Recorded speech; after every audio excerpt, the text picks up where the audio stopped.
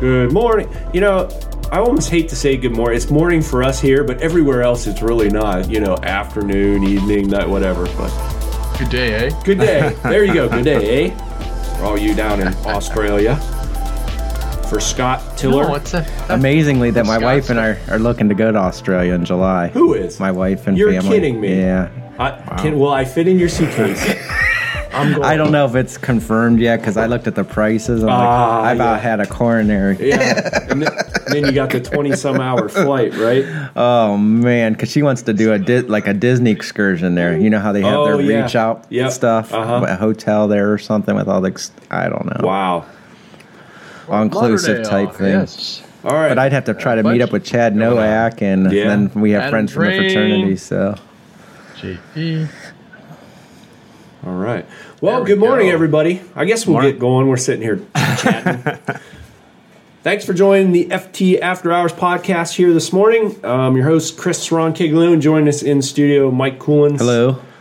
Scott Betcher. Betcher. Yeah. You have a name like my last name. Like, you don't even remember how it's spelled. It was Scott this time. We're moving up. We're improving. At least I know. Pat? No, Scott.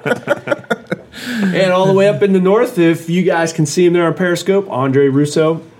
Morning, everybody. Are you awake? You got some of your coffee in you and you're moving around? I haven't had a swig yet, man. I'll fix that right now. You know, it was funny. We were just having a little chit-chat before we actually got going, and I was talking. Mike got here first, so I'm like, it's crazy because the weather here in Ohio is really, really out of the ordinary. Like, it's usually freezing cold, snow, nasty. Yesterday, Andre, it was 60 degrees and sunshine. Like, my kids were out in T-shirts and shorts yesterday, like, most of the day. And I was just like, I got to do something. Like, you just, you can't pass it up. You know what I mean? No. And I wanted to kind of go flying, and I was going to call Mike, and then I didn't call Mike. Which I was sitting in a car for 4 hours or more anyways, going to Columbus. So I said, okay, what am I going to fly? The problem is we've had so much rain that, like, everything is almost underwater. Oh, yeah. Like, I'm sure our field has a steady, 2 inches of water probably all over. So unless you got, I don't know, like a small multi-rotor or something, I almost can't see taking the planes out. They would just be completely covered in mud. They would.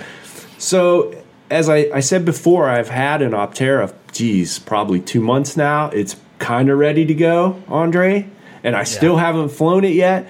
So I pulled it out. I was going to fly it. I was on the fence. Should I go? Should I not go? And I didn't. So we ended up, I got all the FPV gear in it. It's all ready to go. Got the camera in the nose and the transmitter. Everything's good. We're ready to go. Just got to get out flat. Anyway, point being, I know, Andre, you've been out way more than what we have, but we were just sitting here talking to, we're in a winter blues rut. I don't know what it is. For sure. Like, everything's stagnant in my basement. At least you did a build. I didn't even do a build. I wouldn't even call it a build. I pulled it out, looked at it for about 2 hours, and stuck a camera in the nose. I don't know how much of a build you can really But I like my kind of build. My stuff is so stagnant. I think spider webs are developing on my build projects right now. But it's like we can't get motivated to, you know what I mean? Get out there and do I got out last weekend, and because I was flying the new the Durafly, and I had to force myself to get out because it was like, I'm like, you're right. And the realization that I stuck all my Phantom batteries into storage mode, it kind of just hit home, and I'm like, we're so my little savior. that little inductrix has been my lifeblood this last couple of weeks. Even my boys, like, you got a battery charge, let's sit down and bomb through the house. I've been handed flying speed. It looked like you bought two. The kitchen several times now. Did you buy one for your son? I saw, or there was two of them. I thought in the picture. We're taking we're gonna take the old Nano. And he really likes the inducted frame setup for safety and everything. So we're going to try and convert it. I thought you had a picture with two inductrixes on the one page. He did, somewhere. Or was it just the box or something? Side of the bench. I've been printing inductrix frames. Oh, okay. To convert that's what I saw. That's what I saw. The Nano is the board sits square versus off angle, or they do it like the diamond versus the shreddies. You know what I mean? So the board sits in a different orientation. So you've got to find a frame that's like that, and I'm not skilled enough yet to design anything. And then of course the can sizes are different, so you're filling with that. So I found a couple. Yeah, that's what I saw. So you're saying, wow. What's going on there? You got a picture of. I mean, looks like. Can you see? Probably can't see this. Two inductrix in your picture. Do you see that? Oh, that's Martin. Oh, okay. That's Martin's inductrix. So Friday night, he was like, "Hey, what you doing?" I'm like, "Not much. I just finished doing the Friday flying update." And he says, "I'm coming over." I'm like, "Okay." For Martin to come over, we're 6 kilometers apart from each other, but it's a 40-minute drive. That's what you said. You have to go way around or something. Yeah, it's a body of water in the way called the Ottawa River.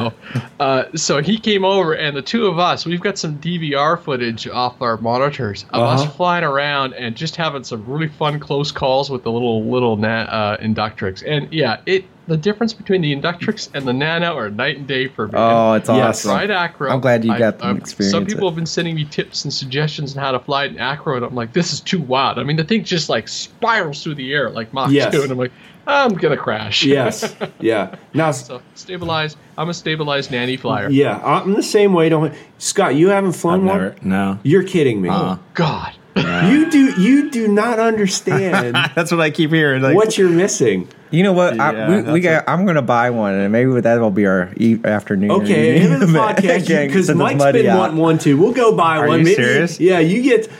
Well, wait. Let's back up a little bit.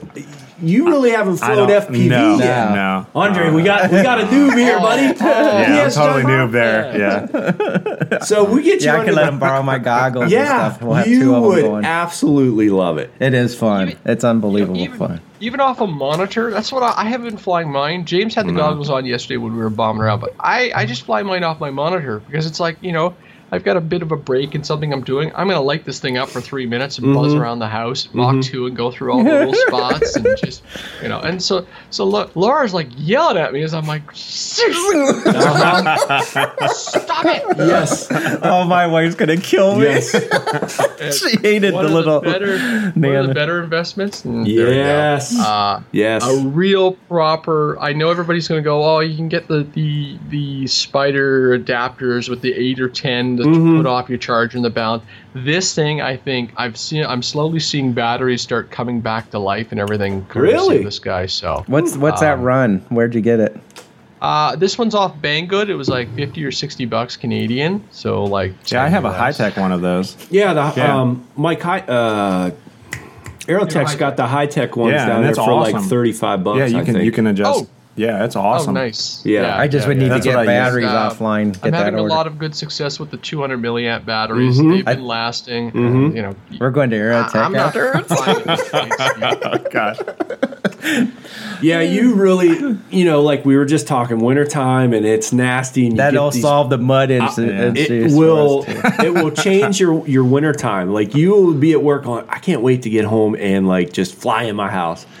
And I don't know what size house you have, but I'm literally, I could go upstairs, down, like I got a split level upstairs, downstairs, in the kitchen, and the camera lighting's so much better than the Nano was. Yes, as far as See, I don't know. I don't have any baseline for any of those. That's the problem with this time of year. Like, we lose daylight. It's like, wow, we're slowly calling it back, which is the positive part of life, I suppose. Yeah, but it's dark, and this little camera is pretty impressive because we can have like one light on upstairs, and it's enough of a kick plus the LED shining off the craft itself to just light your way up, and you're kind of like just beaming through. So yeah, it is fun. I can't believe, Mike, you don't have one yet. I mean, you're like this little kid at my house going, this is the best. Well, the beers might have helped. I mean, but... Oh, and you probably realize, Andre, when you got two people there with both of them and you're racing around, that's when it's fun. It really is. I don't know if I'd see myself doing it, but with another person or whatever that has one, it's it raises that more level. Fun. Like when you want to challenge each other. Then I found out I'm just going around my house. I'm going under the little nooks and crannies and seeing how tight. Mike comes over and he's going 900 miles an hour, and I'm trying to chase him. It was a whole different perspective of flying in my house. Fun. He's like, Rawr! And then we're like, okay, let's go. I have no abilities at all, so the fact that I did that, I definitely had a few beers. Awesome. That's hilarious. I get a little bit more crazy. You feel like you're in Star Wars. Oh my gosh, it really does, because you can just see the tips of the front of the rotors on the front. So it really does feel like you're sitting there and you're just. Oh my God, under the chairs, through the kitchen, it's crazy. It really is. Yeah. I like trying to go for between the banister posts, because there's always a little bit of drift to left or right, and you're kind of like, which way is it going to go? Got it, and just zing. And the great thing is... Those things can take a beating, right? They take a good beating, and, the props, they're really like small ducted fans, really, but they're so in cases, you can ricochet and bounce off of stuff and just keep it, like, you'll see it, it'll hit something and wobble all around, and then you just keep on going. Where the Nano, man. I have one of those. I have a Nano, and then I got one of those Nano 3Ds. You did? Really? Yeah, I did get a 3D. So I wanted the little LED lights on it, and that's that one. The normal Nano has. Was it a Nano FPV or no? Because I was going to say 3D. Like you can flip it upside down and keep it inverted. Like it switches the thing. So what's great about that is you crash off the wall, you bounce on the ground. Doesn't matter which way. You don't have to go pick it up. Fly. Yeah. You can just take it off. You don't have to pick it up, turn it over. Sure. Like that's the pretty neat thing about that 3D plane, or the quad. They should do 3D FPV. Yeah, there you go. Right. You just blew my mind. I don't even want to go there. Just need more beer. I mean, you won't know if you're upside down or whatever. It don't matter. I can barely fly right side up. Hey, what do you got in the background? I see it's green. It's actually together. Is it glued together? It's glued together. It looks nuclear, my friend. It was really. Hold on, I gotta back up here. It was funny yesterday. I did my update on Friday, and I hadn't had the wings glued together yet. And I got like half a dozen emails saying, "Hey Andre, you may want to check the hydro on the wing." And I'm like, "Guys, it's not glued together. I'm sorry, but thanks for the email." It was funny. It was like everybody's like, "Oh, we just want to make sure you know." I'm like, "Thank you," But it's come together quite well. It looks great. That looks awesome. So that's the Spitfire from 3D Print Labs. So it's the same one that the guys received for their big P-38 hanging up there on the left. Yep. And it's come together. So I've used a clear, a green, and a black. I really like the green because you can still see all the ribbing on the inside. Oh, really? Yeah. So it's even through the green. Yeah, we can't see it. Oh, there it is. There I see it. Yeah. I'll be darned. I hold it up through the light. Okay. So that's the actual color of the filament. The filament. Yeah. Wow, so that's not painted or anything. No. That's awesome. No. So that's kind of a neat part about it. If you have enough stock in PLA or whatever material you're printing with, you can certainly avoid having to put a paint on it. I did some tests for a white primer and then paint over that. That seemed to work okay. Mm-hmm. So it's it's come together, and it's the wing has a little tab that it rests and then comes out. Wow. Oh, nice. So that's how you load the battery. So next piece I have to do, obviously, is put the motor in and set up all the servos and put all the electronics into it. But it's getting there. And that was my first print job, so there's gaps from when the one of the big main sections lifted off the bed, so I was still learning how to tack stuff down. So. Right. But I've enjoyed the 3D printing experience. So it's obviously the next plane will go well. This is going to get crashed. This is going to get potentially crashed because we want to see what the PLA does when it augers in. Mm-hmm. Durability really testing. Curious. Yeah. Well, yeah. So I'll load an old motor, an ESC, an old battery, and put like a DSM-2 receiver into it and just go for it. and just see what she does. I'll fly it around for a bit, obviously, and get some glory shots, and then it's going in. But the question is, how do I crash it? Which way does it go in? Does it go in like a dead stick, or do I just auger it? I think we auger it. Just complete failure, no control, auger it dead straight down in the ground. Speed. Yes. Yeah. How long did it take to print off that? I'm going to say about 50 hours. It was about 15 hours per wing section, and then about 5 hours per big section of the fuselage. But I mean, how many sections were there total? Let's see. It's 1, 2, 3, 4, 5, 6 for the fuselage. So, and it's actually, I just done this light, prep work in the CA and kicker. I have to say, I've never worked with kicker before, and the smell drives me crazy. Oh, wow. Did you get a little smoke going, too? No. It's just sweet. There's a sweet, sugary smell in the basement. I shot it over top of my work mat. I'm like, So now I just put down newspapers or whatever, right? So now I got a question for you. I think I read somewhere some people were having some issues with the glue joints coming apart when they're actually flying. Now, yes, they remedied any of that? Seen that yet, so. No? Okay. So, what we're discussing right now among all the 3D printing guys is how to prep the seams and stuff in different ways. So there's a little bit of sanding work, then you put your glue in, and then a couple guys are taking like scrap material and a soldering tip and then welding into the joints. That was the latest thing I read this morning. I almost want to try like Gorilla Glue or something, but I guess the nice thing with the kicker is once it hits, it's a lot of puppies. Thank you, Adam. That's funny. All week, guys. All week on Instagram. That's hilarious. I just listened to that episode just a couple of days ago. I was rolling. I'm still getting emails about that. But I'm gonna see what happens. Maybe mine will fly apart in flight. I had one or two spots that was really cool talking to Martin, who's obviously been printing for a couple more years than I have. And he's like, "Oh yeah, that's a temperature issue there. Oh, that's a bed issue there." So we were able to really run through some of the stuff. Worst case scenario, I'm gonna wrap the thing in like tape, glue it up. Yeah, it's gotta look like all my other flight test planes.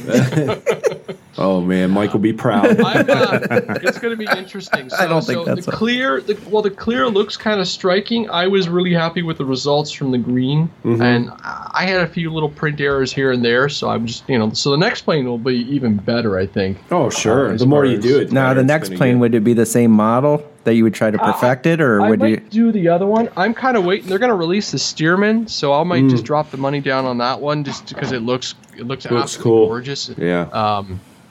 And then obviously I'm going to have to go and pick up some extra material because I've only got three spool colors right now, and obviously the black has taken the biggest punishment lately with all the stuff I was doing as I was building up the printer, and the green's actually fairly healthy comparing. I did 2 sets of wings out of it in the tail section, so I say about, if you were to print one plane, it's about half a spool, half a kilogram of 500 grams of PLA or material, however weight they was it 2.2 pounds.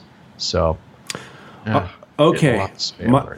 My next thing that I'm excited about this. You got a package in the mail. Of course, if you follow on Instagram, we already know where we're going here with this. But we knew it was coming for quite a while. Stuart kind of let us know it was coming, but it's finally here. It's not out. I think it's on the water and it'll be available soon. But you got one in the mail, got it together, and got a little flight time on it. So what probably everybody out there wants to know, what's the difference between that one and the old one? Why would you buy the new one versus the old one? What's the differences? What's the difference? Well, they played with the power system, and that was the biggest thing I saw. They switched up the ESC, they switched up the motor. They went with a bigger motor, and therefore I like that sound of that. 3S, you're able to run an 8-inch prop versus a 6, and then on 4S you're running a 7-inch versus a 5. Oh, and so it sounds like maybe they dropped the KV a little bit and put a bigger motor in it or something. If they made the prop smaller or bigger. 1780 kV, so it's a 3536. Okay. So, I think it has a lot more to do with efficiency, heat dissipation, and stuff like that. Because the other ones they were hot. It was a hot motor. It made a wicked sound. The sound has changed ever so lightly over the original plane. The biggest design change is that clipped wing. Otherwise, the fuselage has been tweaked a little so you can run a larger battery. So I was getting about just cruising around those 3 flights that I did on last Sunday. I got like 6 minutes of flight time on my 2200s. Oh, wow. I mean, I wasn't pushing it because it was cold. It was frigid, but it was still really fun to fly, and it launched clean, a lot cleaner than my initial experiences with my EFX Racer.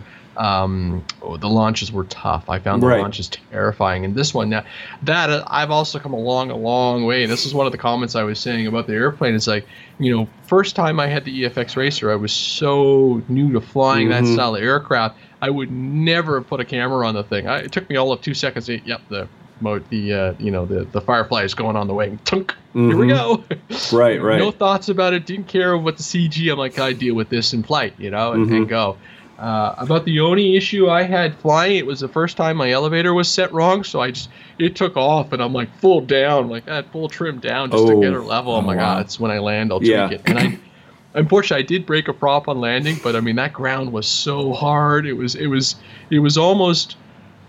If it wasn't the fact that I was doing a review, I wouldn't have flown it until the spring, because the ice was just like you watching this brand new airplane just skip across the ice and everything. You're like, no. I don't know if you've seen his Instagram video or the video. It's probably posted on YouTube. No, not yet. This thing comes in like if it had wheels, it looked like an RC car with wings. It comes in, it looked like it's doing about 80 miles an hour, and it hits and goes across the ice, and it's like skip airborne, boom, boom, bouncing along, and I'm like, oh my gosh.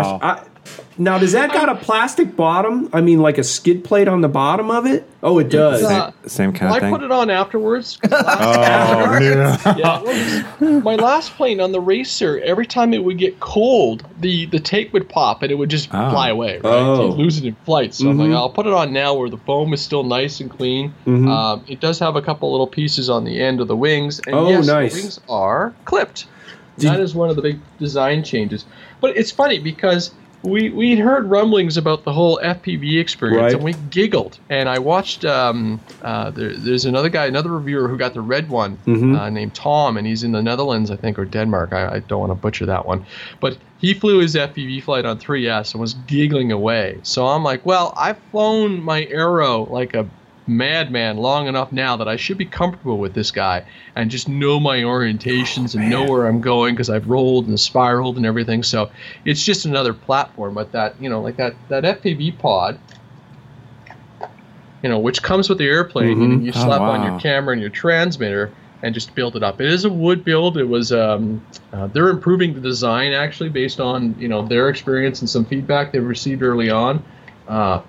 But it snaps down. It's I'm running an Amway transmitter, which uses all the Fat Shark cables. So I'm like, great, just repurpose those cables, throw a better camera on it, and then go flying. So I'm looking forward to it. I hope today or the weekend, but like I said, the weather is it's gray and wet and soggy. So I'm like, nah, and it's damp as anything. It's one thing to be cold. It's just that dampness. So I'm like, no. And a gray sky and white snow makes for horrible FPV orientation problems. So do they give you another hatch? If you don't want to fly FPV, it's just like the normal EFX Racer, except the magnets are flipped. Oh, wow. So I can't even repurpose my old lids, because I was going to put my I've got a spare canopy or spare battery hatch. I was going to put the camera up there, but then I ended up strapping it on the wing. I guess the nice part, Chris, is like things like, I damaged my wing on my EFX Racer. Now I have repaired it, and actually the repairs have made the plane fly better, I find. I just managed to balance it out. I don't know why, but it flew better afterwards. More glue. Okay, great. It's all warped to one side. But now, flies better. if I can't get the EFX Racer wing, I can go and I can grab an extra wing and slap it on there. But so I have two of these beautiful things, and I almost want to fly them back to back on 4S or 3S when I'm all set up. and just see how they feel if they fly the same. Apparently, it's a lot more stable, and but I've never had a stability issue. But the roll rate apparently has improved. Oh, which I'm like, really? Because it already rolled like crazy as it was. I mean, and last summer when I flew it before my radio shut down. No, I had the it was the button switches at Fury Field that went out. But I flew this thing. I flew the yellow one at Fury Field, and there's so much ground and so much distance that I think I ran the battery down in like half my normal time. But I came off the flight and I was like, oh my gosh, that was so awesome! To have that room to just be able to do open that up, just wide open throttle across the field. You're like, oh my, how? So the how isn't quite the same, but that's a little prop versus. But it's supposed to be a little faster too, right? I was only running on 3S. 3S, so you don't. I mean, the onboard video was fun because you could see by the third flight I'd relaxed. I was warmish, kind of, and I'm bombing and I'm going for those trees, trying. I'm like, this with FPV, I'm going to be going through those gaps with this thing, I've got a bad feeling this is going to end poorly. I was just going to say, like, I like flying FPV, but on that thing, I don't know. Like, I don't know. I guess you just have to try and see. That thing's going to be so fast. I know. Just like, oh, man. I was watching Tom's video, and as the prop would change, it was almost, you get that sinking feeling because it looks like the motor's spinning down, but it's just the ISO and the shutter speed on the camera changing, so the prop is strobing, and you're kind of like, ooh, is the battery?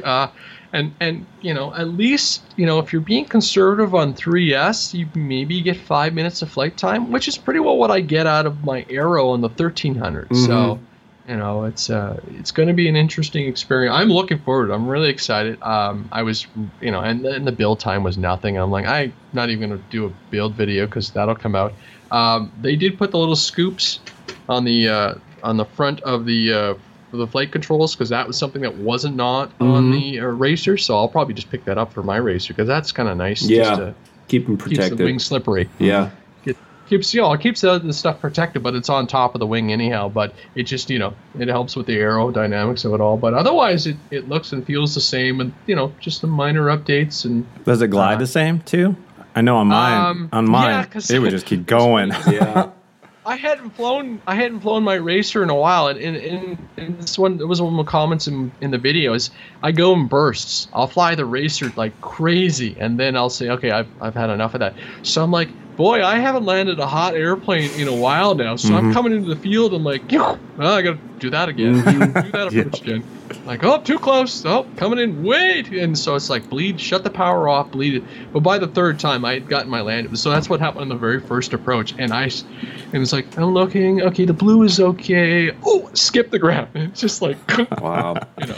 But I had so much momentum and control. And I'm coming in, and I really liked on one of the landings. I'm doing a full flare approach just to bleed off the speed because I'm trying to minimize the skipping. Right. And one of the wings dipped, and I was like, oh, just correct. And I had more control with this wing, and I think that's those little side fins. I think that helped a lot. So because with the racer, there's a definite point where it where it falls and stalls, and you've got nothing left. Yeah. So this was kind of neat that I was able to, on a final approach, I had full tail, full elevator up, and I was still able to correct a wing on landing. So I'm like, sweet. So now here's a question for you. I don't know if you know this, and maybe later on, I know I was talking to Stuart a little bit, and we, once I get a few more things out, we may have him come on. But maybe Andre, can you take that new power system that they have in there? Will it go right into the old one? That's a fantastic question. I'm going to say I'd have to take off the spinner and look right now. I'm wondering if the firewall is different between the two of them because I think I don't know if it's physically they've changed. I haven't taken a caliper or look, but the fact that they could say you can run a larger, like you can run a 4S 2200 in that versus the biggest thing I could stick in there before was my Flight Max 1800s. Yeah, so I'm wondering if they've redone the fuselage just a little bit bigger. I know a lot of people go and they'll modify it and they'll put a bigger motor into the old racer for those very reasons. But a lot of people are trying to push 6S and which is just insane. I don't even can't fathom that. No. So it's for me, I like the bigger prop because you're going to get a little bit more. You're going to get that torque, and that's I find I've always been more of a torque flyer versus RPM speed and everything. Yeah. So at least that power is going to deliver a little bit. Or if you're kind of slow with a larger prop, at least when you roll the power back on, it's going to come in. Whereas this with a smaller prop, obviously it takes more time to get that air moving over the surfaces. So right now, Scott, when you got yours, did you have any issues initially with the launch on takeoff, or did you? Yeah, well, that was my fault. I didn't have the CG right, and I had to put some weight in the front of it. Oh, that's another question. Do you have to put any weight? Did you have to do anything special to this? Like, I know on mine, I definitely had to get some weight in the front of my EFX. I think, it's got a big aluminum spinner on the front versus the plastic. Because I think I'd have to look at my racer, but I think I had to have put some extra nose weight in the front. This one, I just jammed the battery to the front. I had the radio in the back, and it flew nice. Like I said, the biggest issue I had was I'd left the tail neutral. So when I launched, it went up, and I'm like, wow, trim forward, trim forward, trim forward, trim forward, trim at end. I'm like, okay, well, I'll just add a little down elevator. Yeah, but after I got the CG taken care of, the next flight, I mean, it's very sensitive on rolling, like very sensitive. Right. And so after that, I was a little bit more comfortable with it. But because I know the few times I was there flying, I think I launched for you. You didn't have no issues. I felt more, like by then I was really comfortable. Like I knew what it was going to do. When I launched it. Yeah. But initially once my CG was off, like that was scary. And then after I hit the barn and barn. I replaced my engine and everything like that. I think I had it too loose. Yeah. And then my CG was off again because I never rechecked it. I just assumed it was fine, and I think my CG was off, so I smashed it up a little bit again, and I loosened up the motor, and that's where I'm at right now. I just have to see if everything is still working, and I need to Loctite those screws in a little bit more to prevent the... Yeah. But I've got a stock motor. I'm not running a stock motor because there was that. It's 2 Januaries now that I dumped it into the ice because I had frozen my hands up and damaged it. So I put a different motor in because I didn't have the short motor at the time. Yeah. So this one's a little hotter, and it's crazy, but it's the EFX or the Extra is one of those airplanes that I love flying, but you've got to be in the mood for it almost because I agree. If you're off, you're in trouble. Right. This thing's move.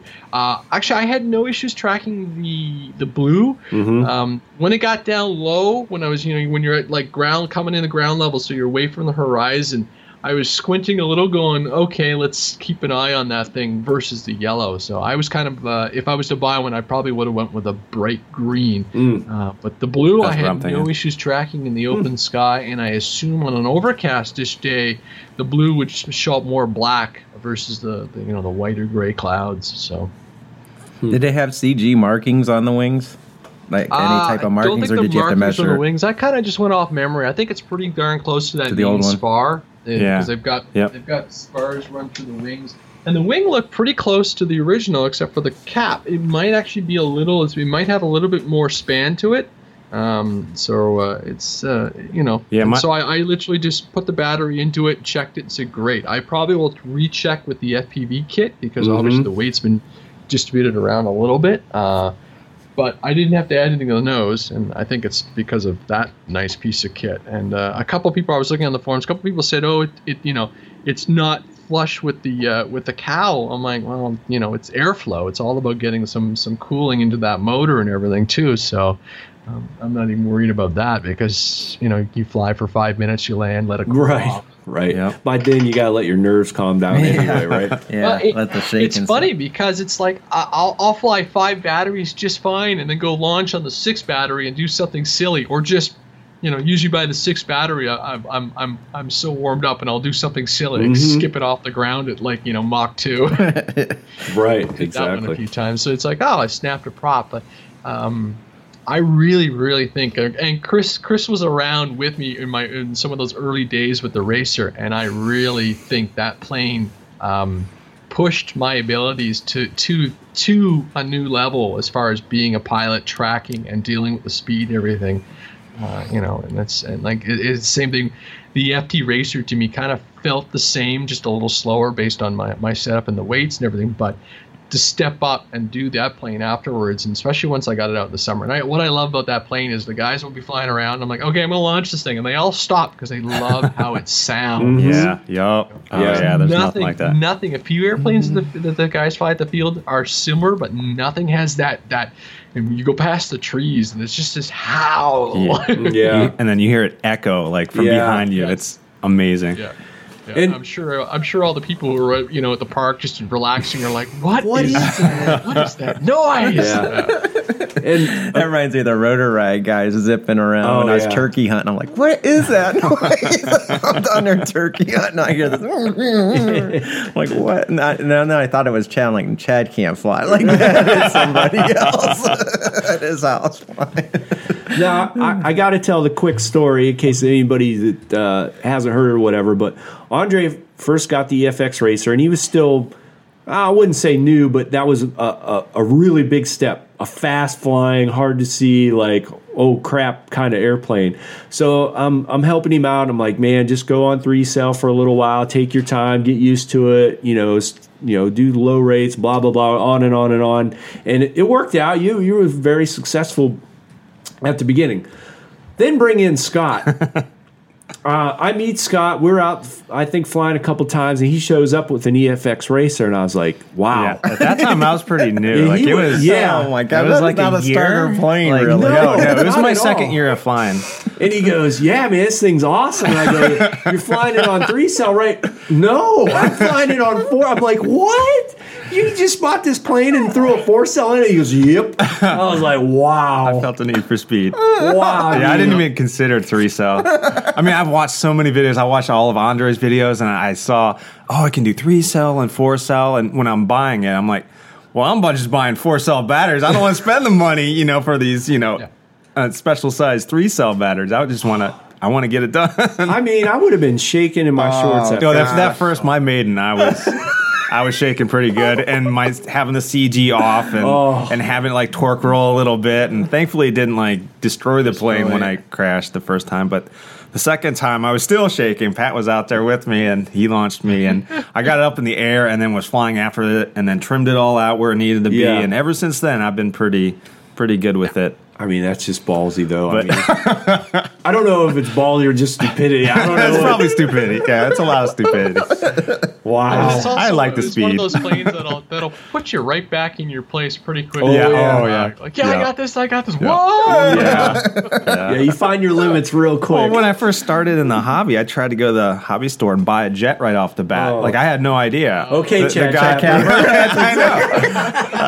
I like the jets. I like the speed.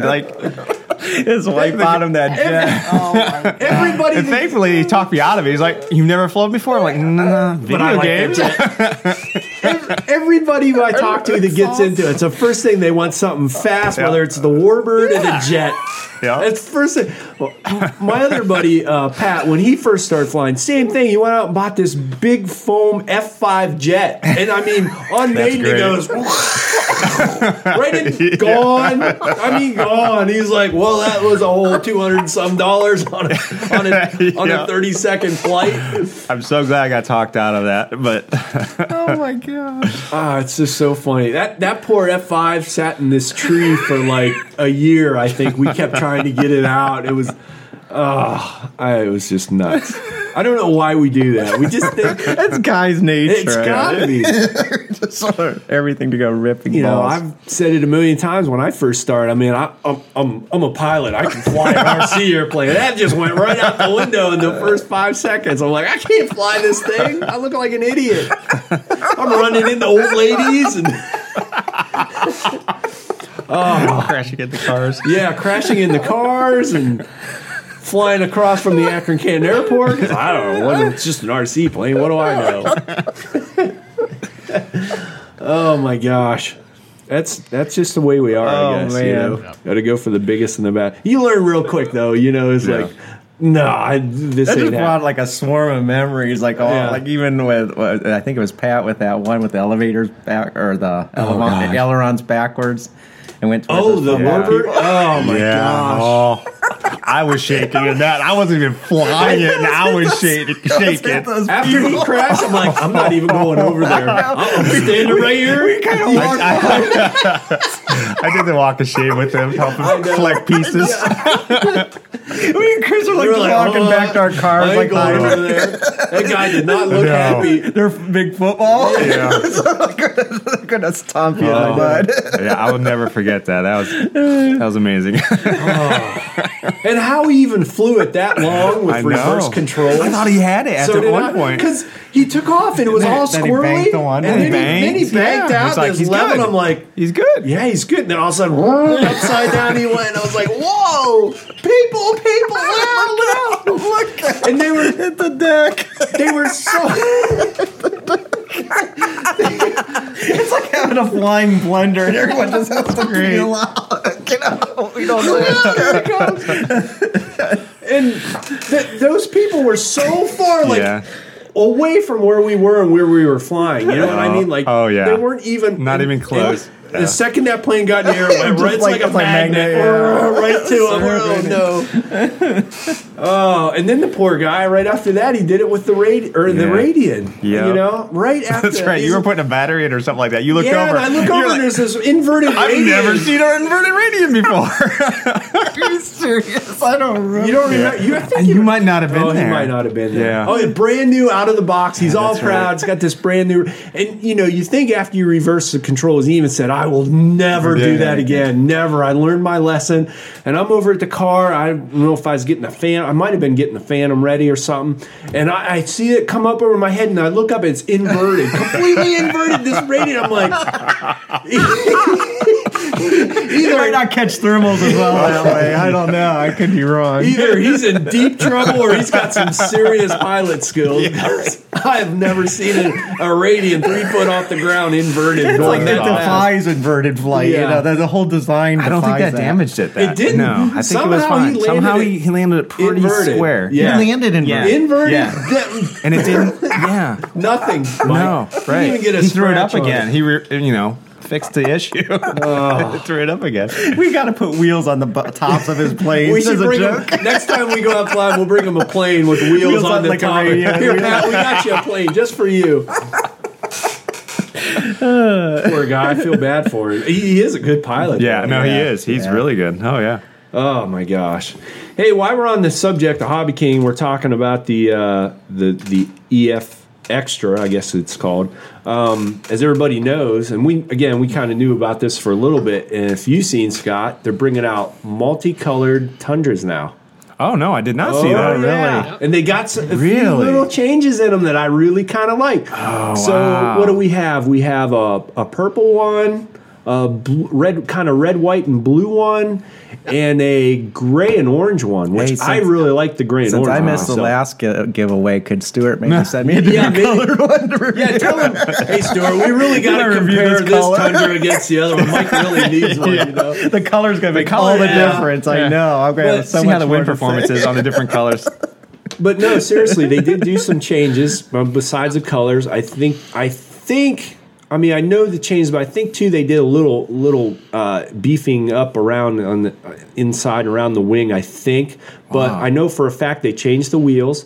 Instead of them goofy foam wheels that everybody's been putting them on, they kind of went the Horizon Hobby route off the timber, and they're that spongy kind of rubber type wheels, which look really good. Yeah, it makes a huge difference. Is it kind of like my timber? Is that what you said? Yeah, they're like the timber wheels now. Those are nice. And then also they made a change a while ago, and I know the newer regular green Tundras are coming with them, but now all the colored ones are coming with that reversible ESC that you put on a switch. So supposedly if you're out on floats and you can't get it around or where you want it, you reverse the ESC. Wow. And it'll back reverse it out of the port or whatever. Yeah, docking station. Yeah. Sweet. Can you buy like a different wheel kit like for the old one? I'm assuming the old their new wheels will fit the old Tundra. Oh, that would replace my. I'll find out pretty quick. I'll order as soon as they're available. I want to order a set. I might order one, see if I should grab the Fun Cub and see if they switch over, because that makes a big difference when you come in. If you get a little bit more traction when you land, it's less likely to bounce around. I would love to replace my Fun Cub with that.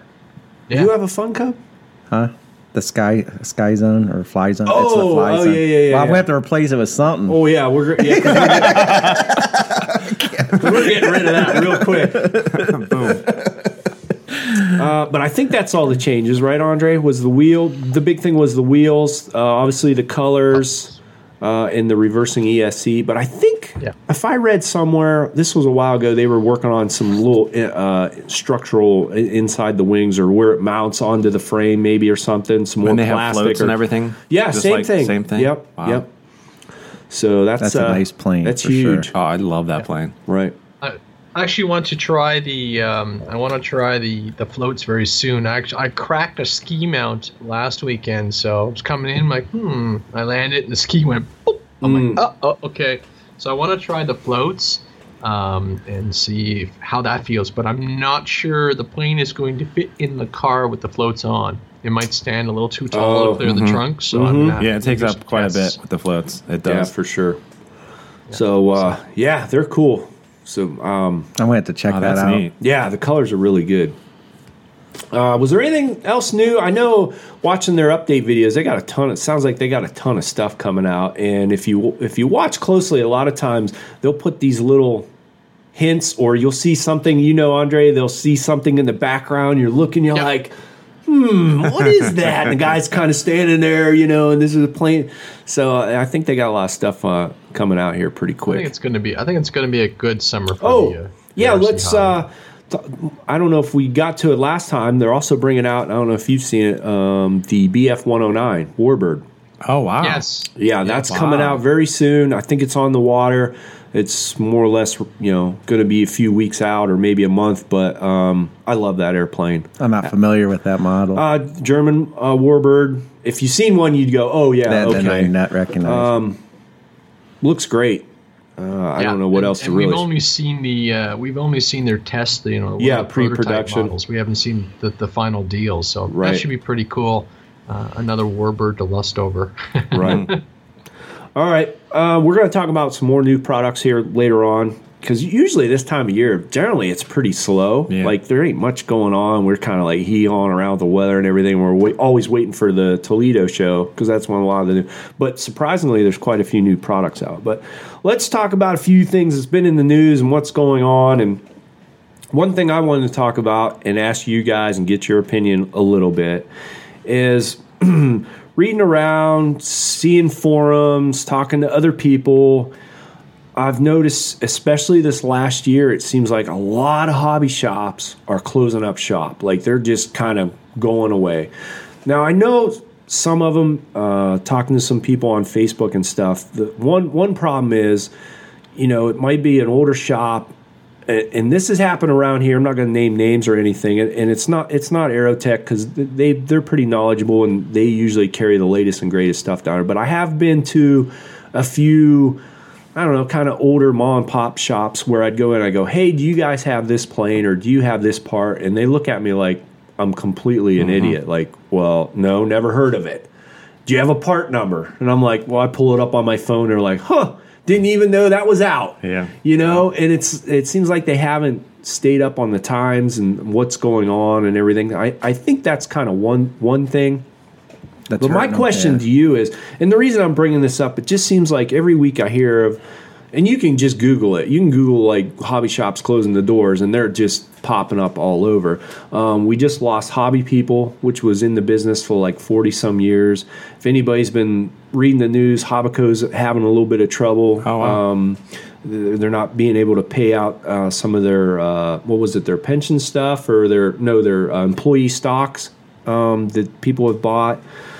Trying to think of a couple other, but anyway, point being is, I think I read an article a while back too. The A-Main Hobby, their sales on the plane stuff was down after the FAA has been doing all their stuff, and a couple other hobby shops I talked to same way. Wow, the FAA is that's affecting it. That's what I wanted to talk to you guys about. In my personal opinion, since this FAA stuff come out, and look, Mike and I have talked about it. Wayne and I have talked about it, Andre. There for a while when this really blew up and everything, I was on the fence of just saying, "I'm done. I'm out. I don't want to deal with it. I don't want to register. I don't want to do this."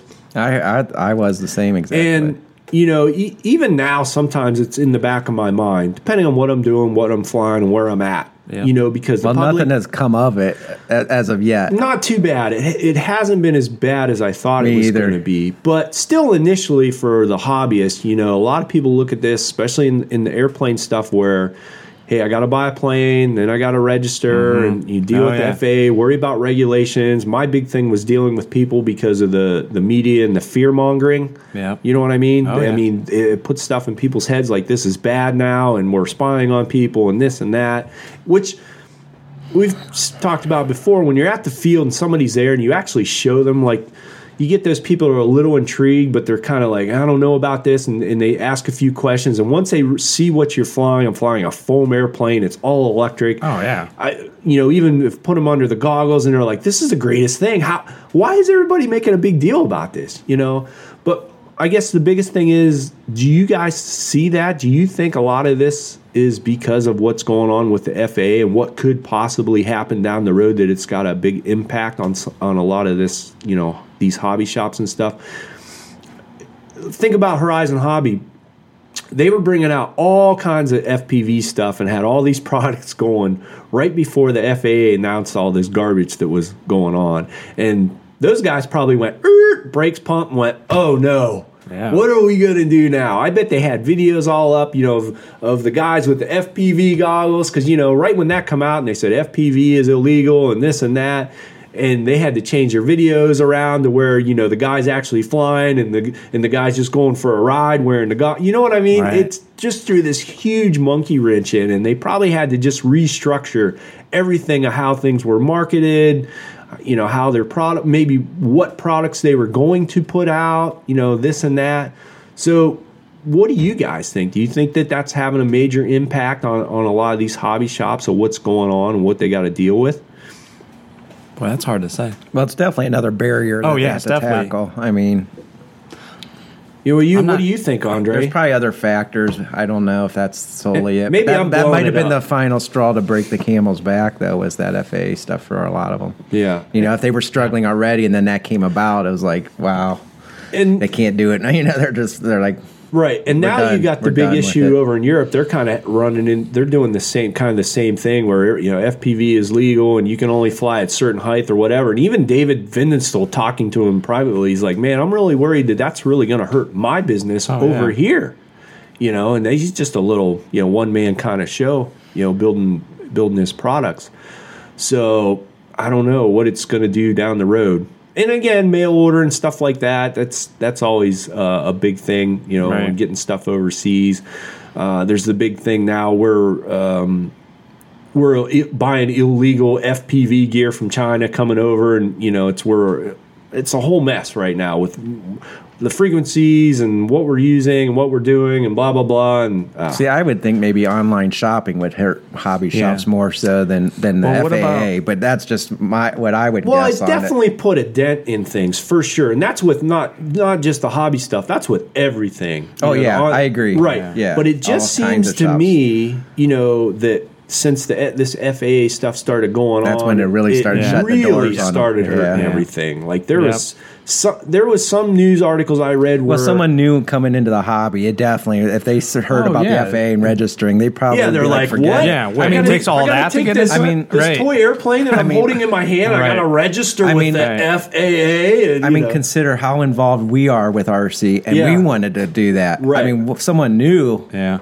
If we were debating doing that, and we got a lot of money invested in it, and they have none, they're not going to go to that hobby. And you got to wonder how many of these hobby owners or people working in the shop where they get these totally new people come in and buy something and then... The jets. Yeah, they buy the jets. Yeah.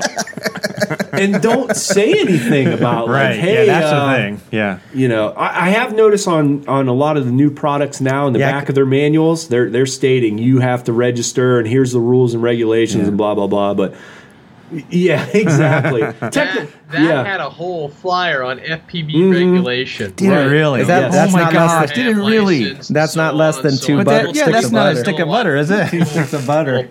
Thing. Well, technically, the transmitter in that is you got to have an FCC license. Wow! It says right in the rules, right in the little instruction. Yeah. So, but like I said, I don't know. FCC or FAA? Or FCC, yeah. Or no, you got to have a ham radio. You have to be a licensed ham radio operator technically to fly that FPV. But technically, flying an FPV, you're illegal anyway because you're under the goggles and don't have a spotter. Well, in the house, in the house, though, you're fine. In the house, you're okay. That's what I was wondering. In the house, you're okay. It's when you go outdoors. But as soon as you open that front door and go 2 feet out, you're illegal. Yeah, like you go from your door downstairs through the window upstairs. Right. Oh, man, that's highly illegal. You can't do that. Mike, you renegade, you, flying out your window. Coming in through the chimney, guys. Yeah. Coming in through the chimney.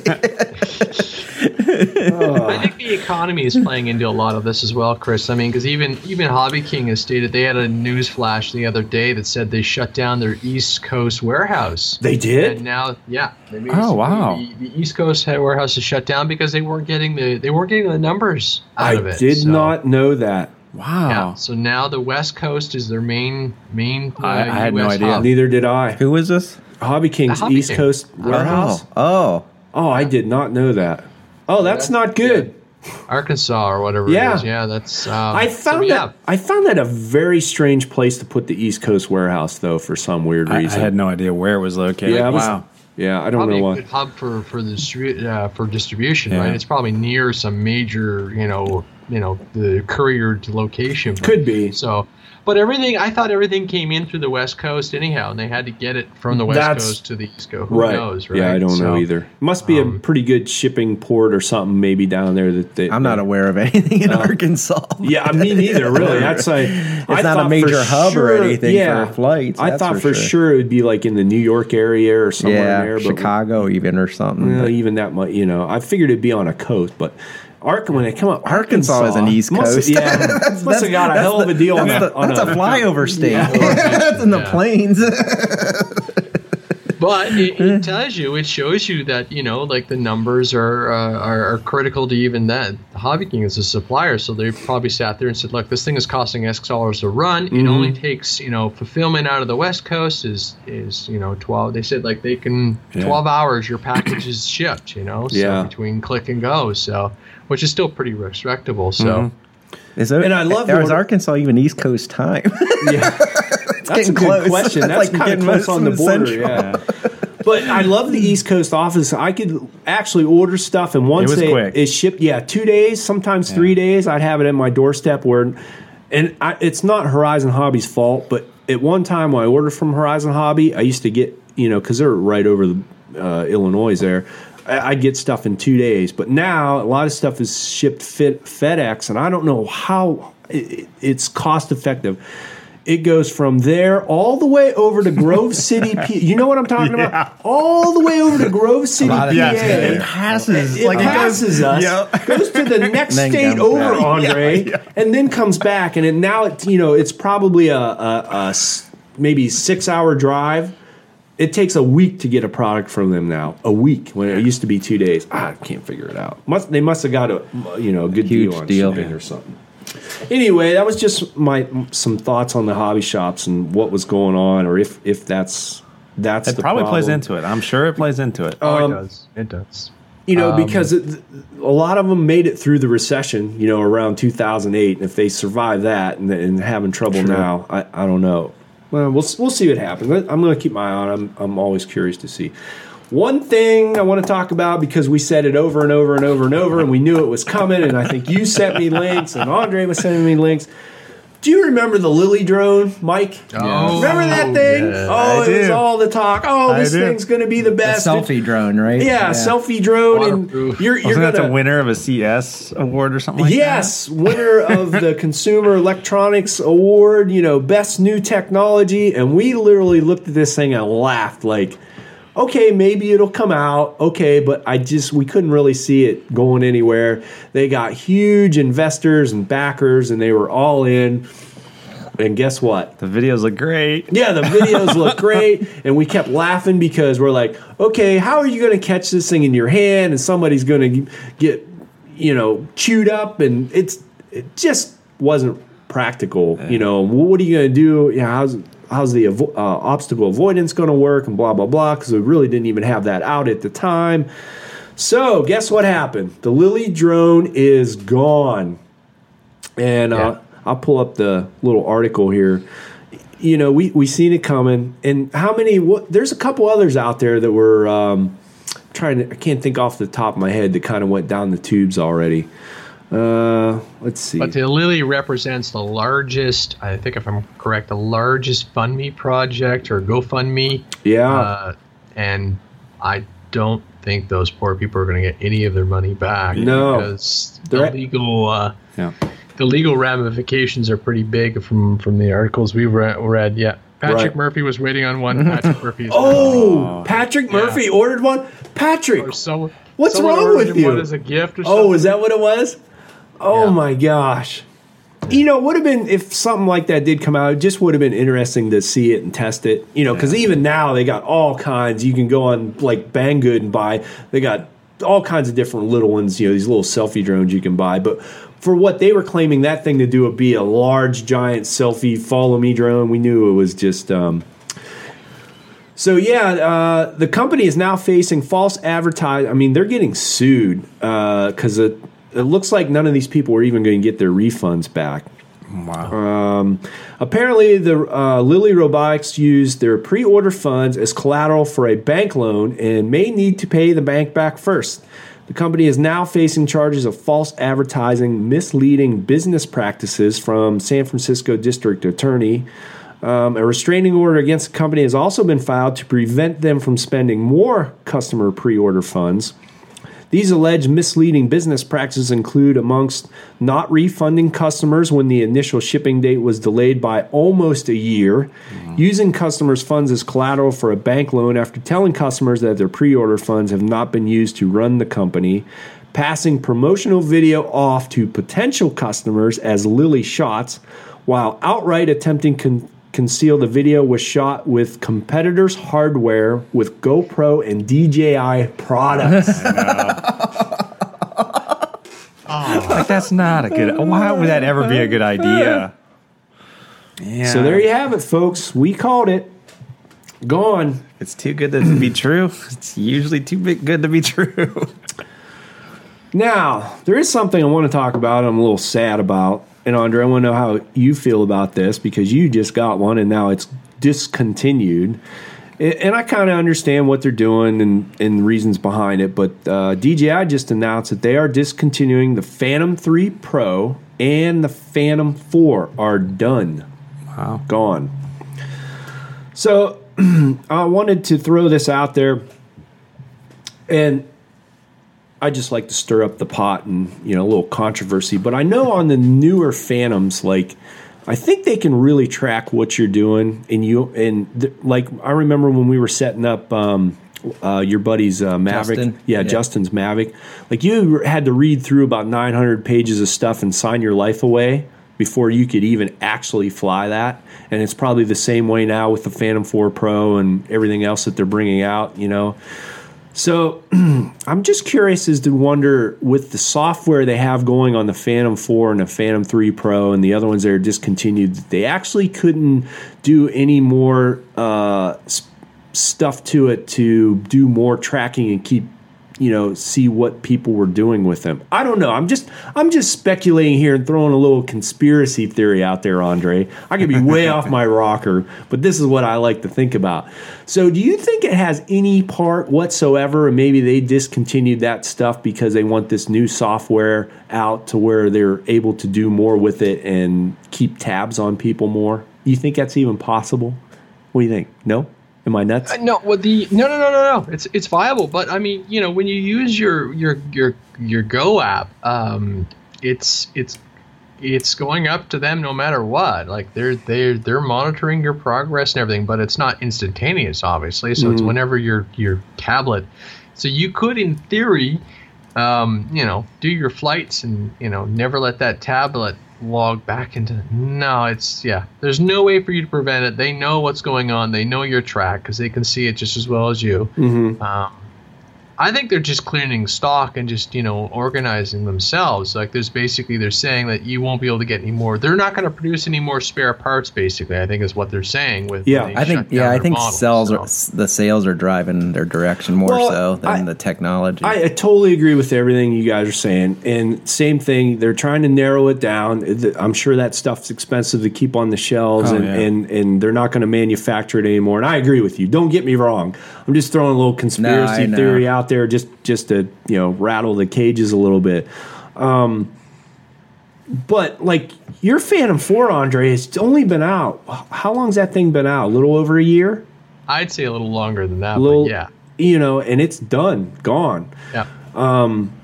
I think it's kind of sad in a way. I maybe the Phantom 3 Pro, okay, I kind of understand that a little bit. Does that mean the 5 is like just around the corner? It's very possible. Probably. Or the Mavic or Mavic Pro 2 or something. Expect a new model every 6 months, guys. Yeah, exactly. Yeah, right. But it just kind of saddens me. You spend all that money, the extra batteries, the upgrades and then not have the support and it's done. Like, I might that's be able to get any more batteries for the thing anymore. And that's a big investment for most people. Huge. To not have an outlet for parts. Right. So, I don't know. I was a little bummed they're like so fast in cycling product that they still the support for older stuff is gone instantly. Yeah. But I totally get what they're doing. They're trying, the Mavic now is basically, Well, the newer ones are a lot safer than the old ones, right? Because of all the extra... Yeah, the obstacle avoidance. Well, maybe that's pushing them too. It's like they want to get the old technology out and the safer platforms in. Right. And that was kind of going into my conspiracy theory a little bit. And we're part of a throwaway society, so it don't matter. Just throw it away and get the next model. And I'm curious to know on the newer stuff, like we didn't really get into it with Justin's stuff too much, is if the geofencing is even more... works even better on the, like, say, the Mavic Pro or Mavic or the. Thank you, Mike. Thank you. You're going to save me a lot of grief on emails. The Mavic Pro. Of course, though, we did fly it here and we didn't have any issues, or like the 4 Pro. Well, it surprised me how he had to agree to a lot of things. Oh, I couldn't believe the stuff before you would fire to fly. I missed that part. Like signing blood. Yeah, really? Signing blood on your tablet. That's crazy. I would have liked I'm saving up for the Mavic. The Mavic? Yeah. Mavic Pro. But I wonder if the geofencing on the newer stuff is even better. And I know my Phantom 3 Pro, like, I can fly in by airports. Like, it'll come up and tell you you're within something, but it'll let you go. Yeah. Which I wonder if the newer stuff, I don't know for a fact if you can't. Like, it says, no, you're not, you're not flying. I don't know. So I was just curious. What is it? Does it even do that on, like, the really small, like, private airports? No. It's like just large. Because what we found out when we were down at Wayne's, if you pull up, and it's the stupidest thing, I hate to harp on them, but the FAA has that before you fly app. And if you pull that thing up, it pulls up every private airport, helipad, or whatever, and tells you basically anywhere you go, is red. Yeah, you can't fly. I mean, you're like, no. You know what I mean? Yeah. And that's what I was wondering. We've had, flying down to Wayne's, it's never, the only time I've ever actually had it come up, we were flying at Bottler Park which is right across from the airport. Yeah, that's definitely within 5 miles. I flew it over there. Now, we were below the tree lines. I actually tried calling the towers, going to let them know, hey, I'm going to be over here. And they wouldn't even answer their phone. I tried for 2 days trying to get a hold of them, and it would just ring busy and busy and busy. Finally, I said, screw it. I'm going over there anyway, because we never went above the treetop. Right. So, anyway. So that's the Phantom 3 and the Phantom 4 gone. So around the corner, Phantom 5. Phantom 5, right? So maybe you better just keep saving your pennies. I know, that's it. Yeah. Like, when you pull the trigger to purchase something, Yeah, I was gonna get something this spring, but I might wait for the 2. the Mavic 2. Mavic 2 Pro. Yeah. So. Yeah. It's Mavic Advanced. You just have to make that decision and go with it. I mean, the craft's still going to fly. Like Chris said, you might run into an issue where you might not be able to buy motors or something like that for it, so you have to make that decision. The batteries would be a bummer, though. If you can't get batteries for it, you that's can't really fly bad. altogether. Yeah, that's really a bummer. Bad. I wonder, that's just them saying, okay, we're done manufacturing on it, and, at least I know for my 4, I can still use the 4 Pro batteries. So well, that's good at least. Yeah, and you might even be able to use a lot of the components. Like, I don't know if the motors have changed on the Pro. Is that the same with the Phantom 3? They would have battery accessibility with the other 3s that are still out there? They're totally different? They're different. Oh, wow. Yeah. Yeah, I'm kind of on my own now. Yeah, it is what it is. Well, I mean, you've gotten You've gotten 2 years out of that thing, so... Mm-hmm. So, it's basically like you said, while I might look at a Mavic, down the road for yourself, it's going to be your backup craft, or, you'll train your kids to fly it or something like that. Here's what I'd like to see, and it's probably not possible because once they're kind of outdated, I don't know if they're even worth anything. But what I'd like to see from DJI, and if, when you're spending that kind of money, if you're spending, yeah.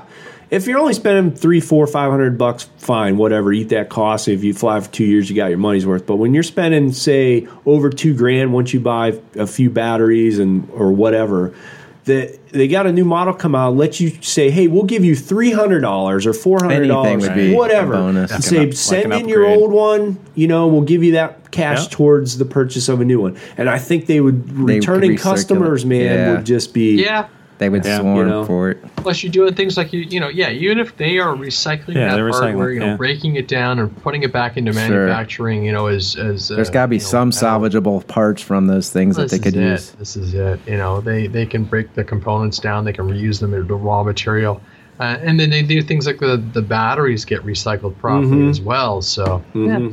That is a good idea. Yeah, DJI, if you're listening, that's my idea. I want money for it. Royalties. Just like, we were talking the other day, Andre. As many Radians as we've sold, we need some kind of kickback from Horizon. I know for a fact, just at the field, I've probably sold 6 or 8 Radians. For a fact. Not including all the people that have emailed us or said, man, I'm tired of listening about it, so I bought one anyway. That's funny. So Scott, our Australian buddy, he's like, thank you for telling me to go after and get the small one, because he had a pretty bad Excel experience. So, and I'm like, just get the small one. You'll be so much happier. And he just raves about that. Good. And same thing on the printer. Same thing. Same thing on that silly ANET A printer. I must know at least 5 guys now that have gone out after I purchased mine and picked them up. And just because they thought it was neat. And one of my close buddies, he's got like a full-on MakerBot thing at work, high-end. He's like, the extruder on the MakerBot costs more than the printer that I just bought. So yeah. He's laughing, so. And that's fun. I just seen a post, too. I think it was because of you, Andre. A guy was talking that he had like a $1,400 printer, and the printer you have is printing just as good as his $1,400 printer. Of course, I think he paid $250 for it, which is close to regular price or whatever. And we couldn't believe it, the quality. And he goes, thanks to Andre, for $250, it's printing just as good. Wow. We're having fun. I know I could, that's an Andre project. That printer is, there's certain things that just tick off the check boxes for me, and it's like the low cost, the tinkering, and it's something that's really fun in the winter because it's just, and the fact that I'm going to make airplanes. Right. That is awesome. Yeah. That's pretty cool. So that is fun. It's just, and I've sat down, I've made a box in a 3D software. I'm like, okay, I am not a 3D designer. I'm going to leave that to more talented souls, and I will try and influence them as far as designs go, because I'm like, nope, I don't have that skill set. Right. I'm a video editor. I can do other things and do other magical stuff with post and video and all this stuff. But to try and design an airplane, that'd be tough. Out of my that would be really tough. All right, hey, let's talk about some new products. We always like new products, right? Where are we going? Horizon Hobby. Okay, I have to call them up on my Chrome. Call them up personally and start talking. Yeah, call them up personally. Well, no. Their website, for whatever reason, does not link Safari, and I can't get to any of the menus. I've emailed them and said, hey, guys, It seems like every 6 months to a year they change their website, and like they'll get it all dialed in, and it's working good, and you like it, and then boom, they change it, and then it goes right down the tubes again, and then I don't know what they're doing over there.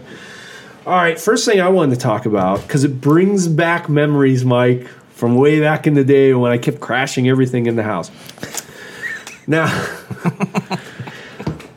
I had the fascination of helis, when I first was in the hobby, and I've all told the stories a million times of crashing them into the walls in the house and blah, blah, blah. Well, eventually they started getting smaller and smaller and smaller, and I think Walkera was the first company that were really making these small collective pitch, like helis that you could physically fly in the house. And I probably went through 4 or 5 of them. Matter of fact, over Christmas, I was going through some old pictures I had on a hard drive, and I had a bunch of pictures of the old Walkera, little tiny in-the-house kind of 3D helicopters that I kept trying to fly around in the house. Now, granted, I could get them off the ground. I could kind of cruise around a little bit, which at that time for me was like, oh my gosh, this is the best thing in the world. I'm flying a small helicopter inside the house. Couldn't do any more than that because I'd crash it and end up having to order parts and wait a month for parts, And so down the road, Horizon Hobby came out, and if you guys remember or have seen them, they brought out a little micro, it was the MSR helicopter.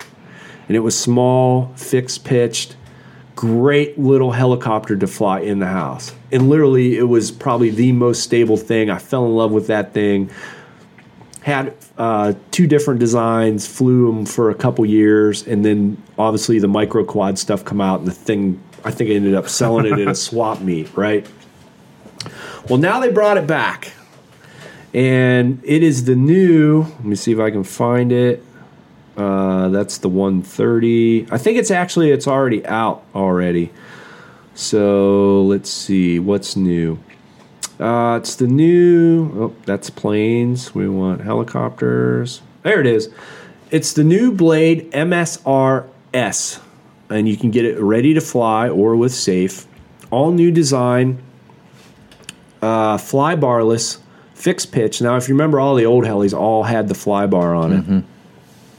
So what this is the popular Ultra Micro Blade MSR heli.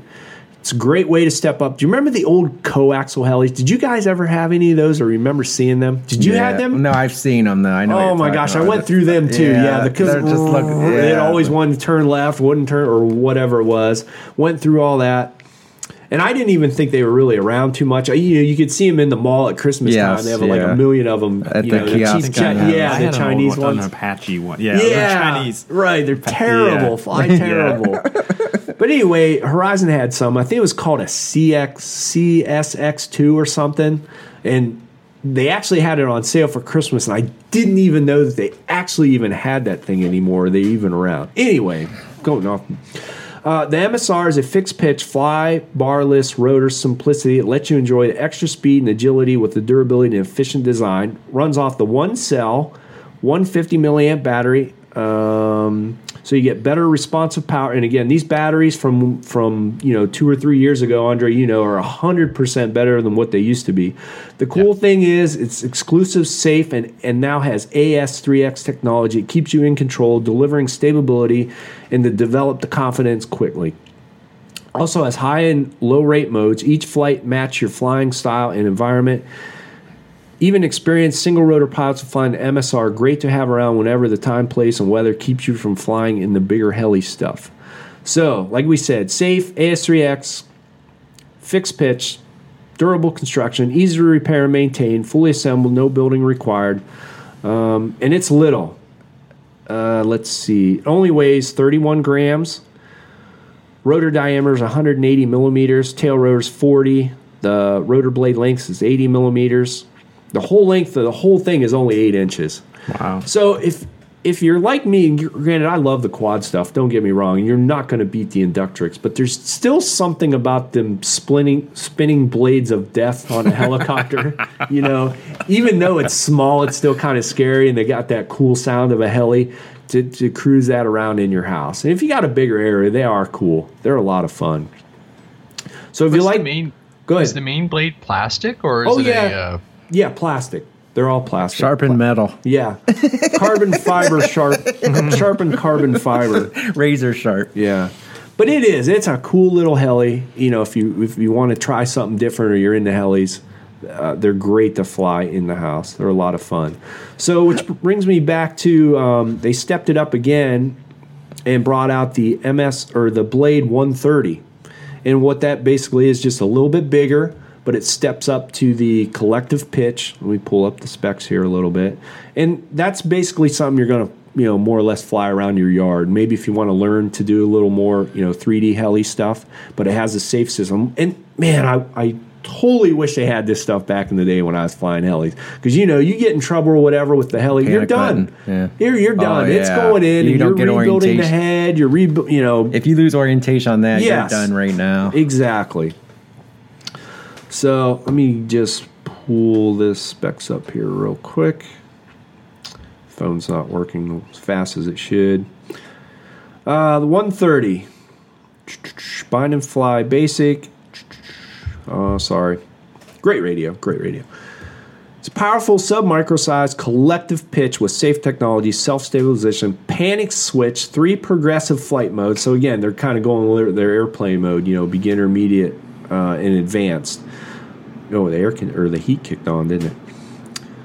Gives you the confidence to master 3D flight indoors and out. The 130S builds on a popularity-sized heli while adding significant improvements such as safe, powerful, low maintenance, direct drive, tail motor, improved linear servos, strong frame, all while having brushless motors provide the power and performance you want. I was trying to see the battery on there, what it is. Did anybody see what the battery? I'm looking.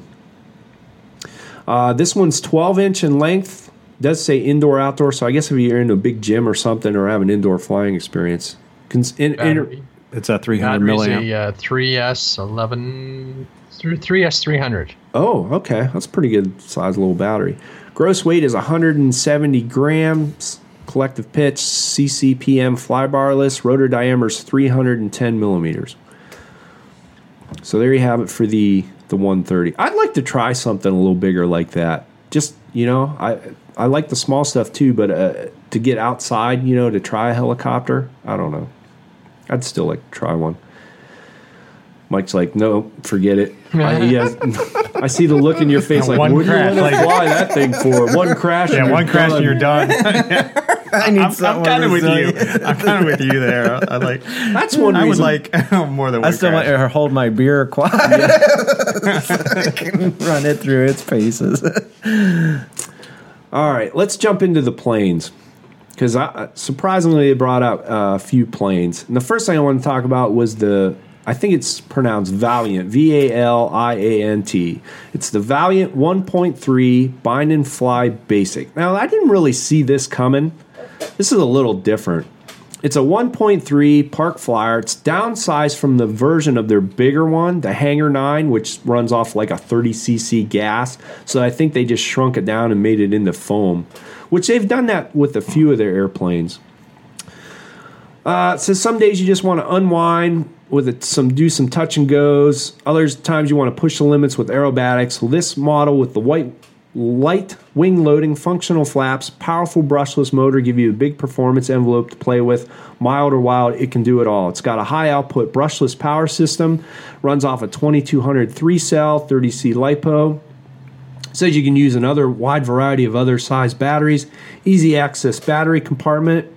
Actually can take anything from a 1300 to a 3000 milliamp pack. And you can put optional floats on it. So that's pretty cool. It is a high wing.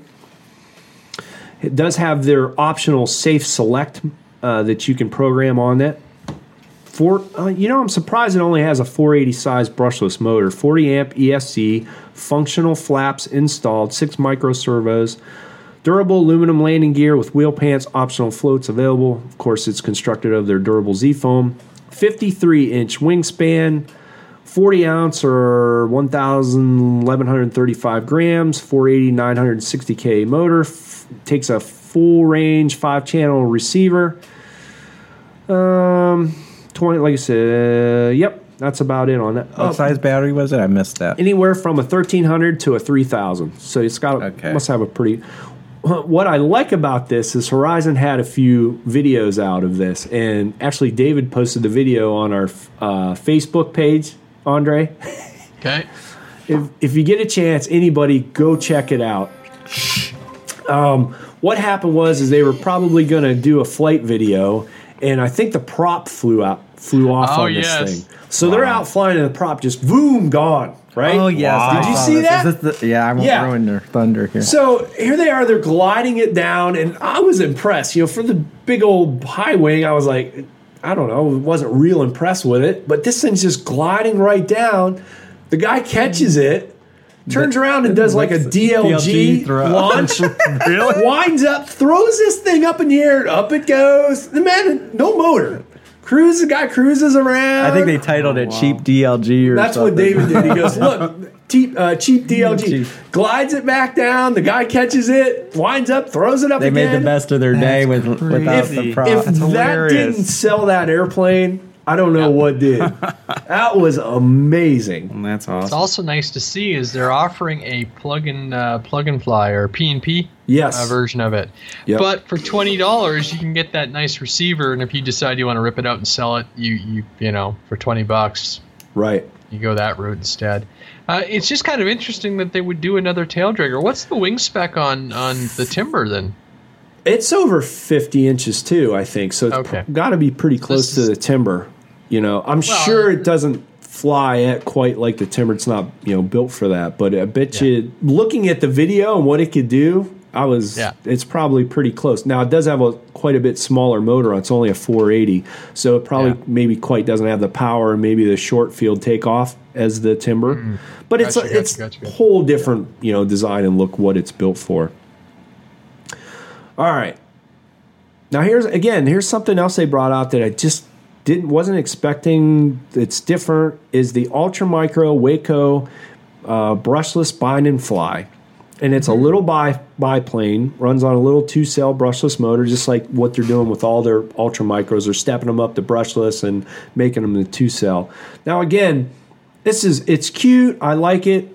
But one of the videos they posted was inside of a gym of this thing just doing aerobatics and hovering and doing some 3D stuff. It was really impressive. So I'll give you the specs here. Classic scale design, AS3X, wide flight envelope, brushless motor, DSMX receiver, linear servos. It's got a classic Waco trim scheme. Like I said, runs on a 200 to 282 cell LiPo battery.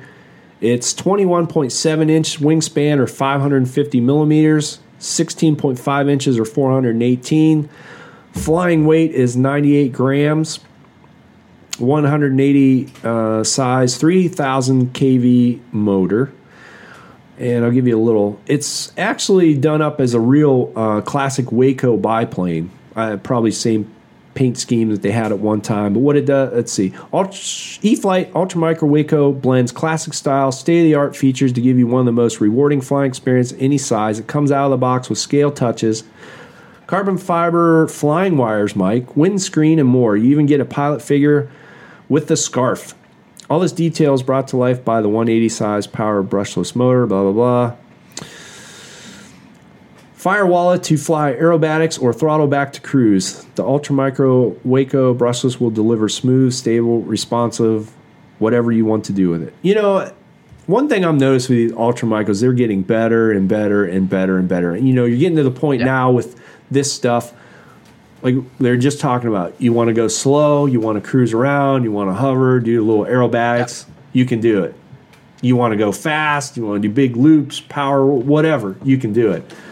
3 years ago on Ultra Micro, you couldn't do that. It was either like, go, or nothing, basically. And when you cut the power, back then, them things dropped out of the sky like a rock, Yeah, they going to 2S and the brushless is really, they've carved out a nice little niche for themselves in that, if you're running into issues where you think the bigger airplanes are drawing too much attention, well, this is definitely small enough not to cause a problem. So I'm really interested in a couple of them because I've got those 2S 500, so that the 810 caught my attention as far as an airplane. Mm-hmm.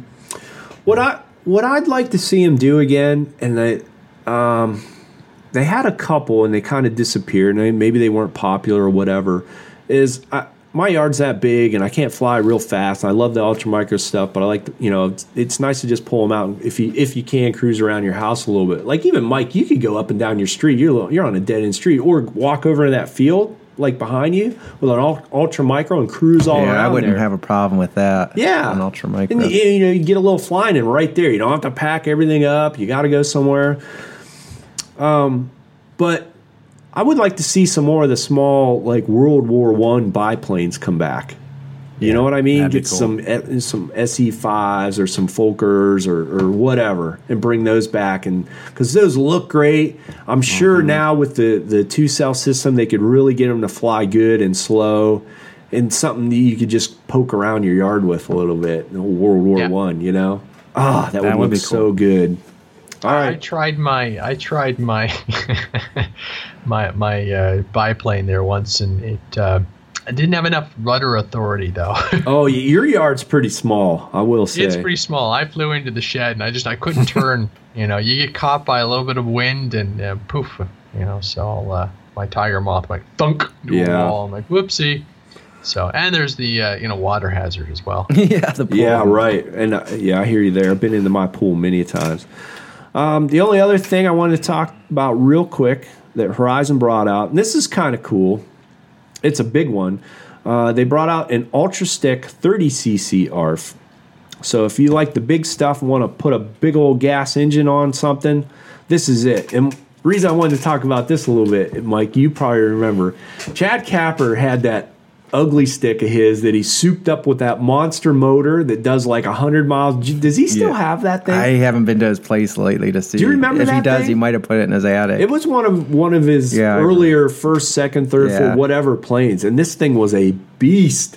And I remember the one time he brought it out, I think it was after a shoot or something, and he fires this thing in the air, and I can just remember him trying to keep control. This thing's just going all over the place with this monster motor, and as he's flying around, this thing, he's like, "Hey man, you want to fly?" And I'm like, "No, I don't want anything to do with that thing."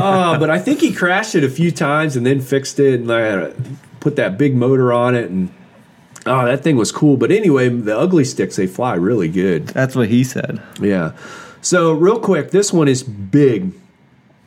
It's 80-inch wingspan, a weight of anywhere from 12 to 14 pounds. You can put an electric size 160 motor on there if you want. 80 amp speed controller. Wow, it is a balsa, so the assembly time's quite a bit. You see him standing there and how big that thing is. Wow. Yeah. If you're going to go electric, you're going to go with a 22. Oh, no, that's for the receiver. I'm trying to see if they recommended battery on there. But if you're going to go gas-powered, they're recommending a 30cc gas. Wow, that's a big motor. Holy cow. Let's see what it says about it. Outstanding flight performance, tried and true ultra stick design, flaps for expanded flight envelope covered in genuine ultra coat, tail dragger, landing gear adds sportier looks, large double beveled control surfaces, 2-piece plug-in. You'd have to at least have a 2-piece wing to get that thing. Even so, at 80-some inches, man, you're going to have a big vehicle to get that thing in.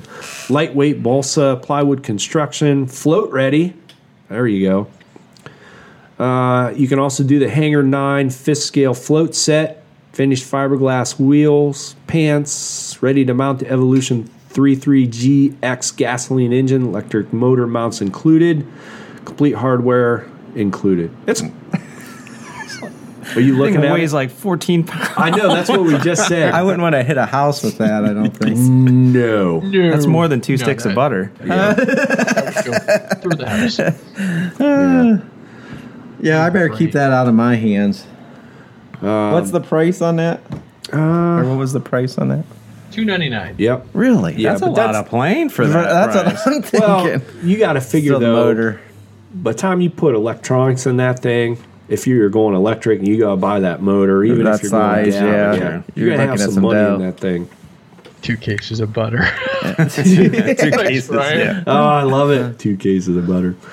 Well, a couple more things. We just wanted to touch base real quick, and then we'll get out. Maybe we'll do. I got a couple crash stories that are pretty good. Maybe we'll finish off on that. Yeah, we'll finish off on that. I don't think we talked about it on the last podcast. all this stuff. What was funny is I had all this stuff on the last podcast, and all in my notes and everything. And I remember you saying you had plenty just on this tangent. We didn't even cover, I don't think, anything.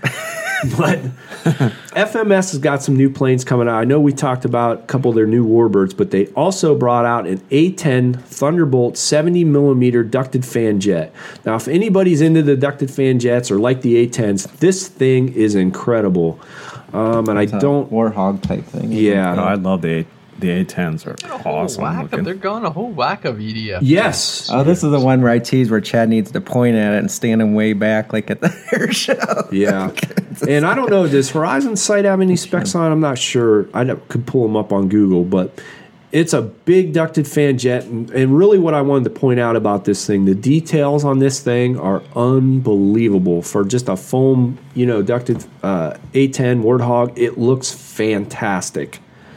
And I just wanted to, give them a shout out that they've really put a lot of work and detail into that thing. And it should be coming out at the end of the month. And it's not cheap. I'm not going to lie. It's like $439. So all the guns are detailed on there. There's a lot of guns on that thing. That's what they're noted for. Missiles, the guns, even the landing gear looks good. All the markings on the airplane. It is really cool looking. Flaps. I think it has lights on it. Oh, wow. That looks cool from the front. The landing gear. Yeah. The front view looks really cool. Yeah. It's got a big wingspan. What's the battery again? What is the wingspan? I forget. I'm sure the battery's got to be a 5 or 6S. 6S, yeah. 6S. The battery, the wingspan was like 60 inches. Yeah, oh, wow. Like 59.1, so it's a 1,500 millimeter plane. Gray paint scheme, which means your A-10. Yeah. Of course. And the thing about the A-10 is you're flying it low to the deck, so yeah. I'm going to want colors. Right. And then the only other thing they're bringing out, like Andre was saying, they're on this little jet phase too, is they have a Futura, Futura, Futura jet. It's a 1,060 millimeter ducted fan jet. It comes in either purple or red. Is anybody looking for that first plane? Yeah, anybody looking for that first plane? This is right up your alley. I wonder why they don't put the specs for that on their thing. That's weird. So I'm guessing it's I don't want to speculate on that. What are you looking for? The specs, like the EDF, it's a 2,000 kV EDF. Okay. 60, 70 millimeter, probably a 4-cell, I'm guessing. 6S. Oh, holy cow. Retractable landing gear. 80 millimeter EDF, and it has a 1,060 millimeter, 41-inch wingspan. Wow, that thing looks so fast, doesn't it? It does. It ain't bad price for what you're getting, $329. I'd be interested. I want to see that thing fly. Oh my gosh, that would not my hands. Wouldn't that be beautiful in the air? Yeah. Oh gosh, that's a good color scheme there. I really like cool. that. That is very that would cool. stick out. You'd be able to track that well in the sky, which you need to with those types of maneuvers. Yeah. Like you pointed out on that A-10 Warthog, that gray scale or gray coloring. Ugh, I dread thinking about that in the air. They've got a grayish or dark gray, like almost charcoal F-35 as well. It looks great on the ground. I remember you flying your Viggen, and I'm like, looking at it going, how are you tracking that Viggen? Was horrible. Viggen? Why would you make your Viggen gray? Because it looks cool on the table. Great on the ground. I learned the hard way, Andre. I would have never did that. Like bulging out of my head trying to. I always have to have Chris. I always have to have Chris flying with it because I'm like I can't tell which way it's going every time. He does have a lot of trouble with that. Is it a light gray or a dark gray? Like what color is it? It doesn't matter. It doesn't matter. It's the wrong color to be flying at that fast of a plane. Yeah, you better have bright blue sky and a lot of sun. It is horrible when it gets out there. It is. I totally agree. And I know I would enjoy it so much better if I had a different color scheme on that thing. Right. Throw some yellow stripes on it. It's something. Just the thin wing profile. So when it's going away from you, eventually it looks like an X, or whatever. You're like, oh, okay, cross. And the sad thing is, it's probably one of the best EDF jets I've ever flown in my life. And it's just because I'm not exposed to those things, so I have no clue how to gauge it. But you get Mike's, dark gray. I'm nervous wreck flying it. All right, that's really about it for, I think, the newer stuff. How many EDFs have you flown, would you say? Not a whole lot. I've flown 3 or 4. Really? That's it? I mean, I don't... Yeah. Here's the problem with EDFs is, you're right, Mike. In general, they're harder to fly. 2, they're usually more expensive. 3, they usually have to take a bigger size battery to get them to fly. And 4, a lot of times they don't last very long on the battery. And you're doing 900 miles an hour anyway to try to keep it in the air. And it seemed like everybody I know that had an EDF crashed it. Like everybody I know, and I'm like, I don't know. Do I love them? Yes. Like, because I know you like that speed factor, and I'm like, man, I'm surprised you didn't have more of them flown. You haven't flown more in your history of it. Efficiency-wise, you can get the same thrill and speed out of a really nice hot prop motor. That's the problem, and they're easier to fly. Yeah. I've got those 2 EDF motors, and I've never found a project to put them into for exactly like Chris. I mean, I built one there a couple years ago, and it flew okay, but it was just this design compromise of everything that made sense, right? Mm-hmm. So it was too fragile to keep going. So yeah, I don't know. Do I want that nice A10 from... So you really can't hop them up like you're used to. You always like hopping things up. Well, you could, but the problem, they're so inefficient. Like, to make EDF go really fast, you almost have to triple it, as far as motor-wise, battery-wise, and everything, to get any, significant increase of power out of it. Performance. So, you have this 40-inch EDF, and now you're going on an 8-cell to get it to do, I don't know. They're just... Yeah, I love them. Don't get me wrong. I'm always intrigued by them. I like the designs. And again, either one of those FMS, I'd love to try one. Whether it be the A10 or that sport jet look. That just looked looks awesome. cool. Yeah, pretty cool. It's a 6S. Though, it's a 40-inch ducted fan flying on a 6-cell. You know what I mean? Yeah. I'm like, that's expensive. Things like a battery bullet in the air. 2 minutes in the air. Yeah. I mean, I have 6 cells, but geez, a whiz. I don't know. It is what it is. All right. How about a couple crash stories, and we'll wrap this thing up for the week. I have a few crash. Well, let's. Cool guy from Australia. I don't know what it is, Australia. We have a ton of listeners down there, and if you go, I want to visit there. Yeah, so bad. If you go down there, you're gonna. I think have a good time. I'm still trying to bite on the cost, though. Oh my gosh! But a gentleman, and this is a cool name. His name's Kit Jones, emailed me a week or so ago and sent in a couple crash stories, and they're pretty good. And I'll read the second one is really good. We'll have to chat about that one. But here's the first one. He says, I don't want to bore you with him telling us how good we are. Just kidding. It's a tricopter crash. So, Mike. Oh, boy, I can relate. Yeah, we can all relate to that. Even Andre, right? Yes. Before I start, I need to set the scene for you. It's January 14th in Western Australia, which means down there they're at the height of the summer. Yeah. So, in this day, he says it's about 104 degrees. It's hot easterly winds and lots of long, dry grass. Perfect brush fire conditions, right? He says, I was flying my tricopter V3 down at my local sporting ground. As I took off line of sight, a large flock of, I don't know how to pronounce this, but they're noisy, medium-sized Australian cockatoos. They're a bit of a pest. I flew past at about 50 meters high, so I decided to follow them for a bit. After only a few seconds of chasing them away from myself, I soon realized the limits of my eyesight, so I decided to turn around. That was when trouble struck. I made a 180-degree turn, but after a few seconds, I realized that the try wasn't getting any closer and started having doubts about my orientation.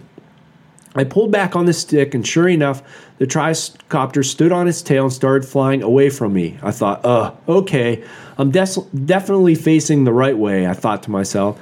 So I gave it more and more forward stick, but the best I could manage was level flight. The whole time this was happening, a slight breeze was causing the tricopter to drift slowly further and further away.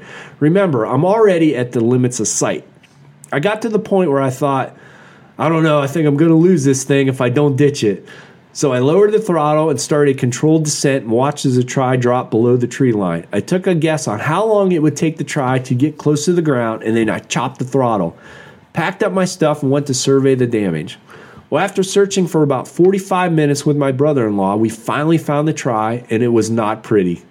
Broken arms and tail mechanism, etc. Now, remember what I said at the start about the weather conditions? The hot. When I picked up the try there was a heap of sparks, and the try burst into flames. The broken arm had cut through the insulation on the main power lead, and when I picked it up, the carbon fiber shorted out the lead and it caught fire. After frantically trying to blow out the fire, I unplugged the battery. I realized how close I came to starting a major brush fire. All it would have taken for the try was to land in a slightly different position, and the outcome could have been a lot different.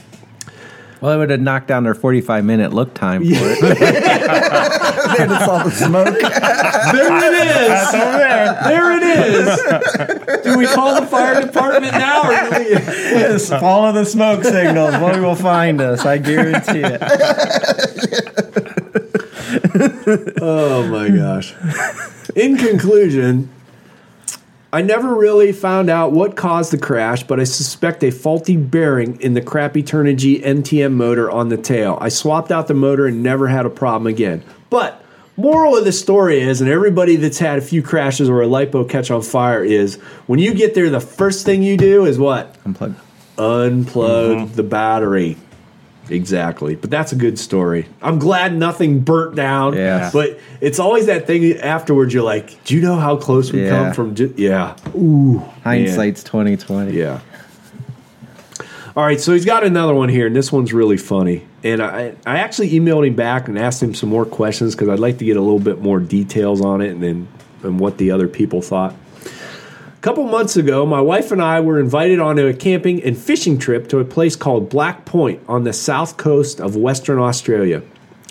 It's very picturesque with black cliffs, rock ledges, huge basalt forms from lava millions of years ago. So I thought, what a great opportunity to capture some nice video from my HMB 235. The afternoon we arrived was going to be the best weather, so when we got there, we wasted no time getting down to the rocks and get some fishing done before the wind picked up.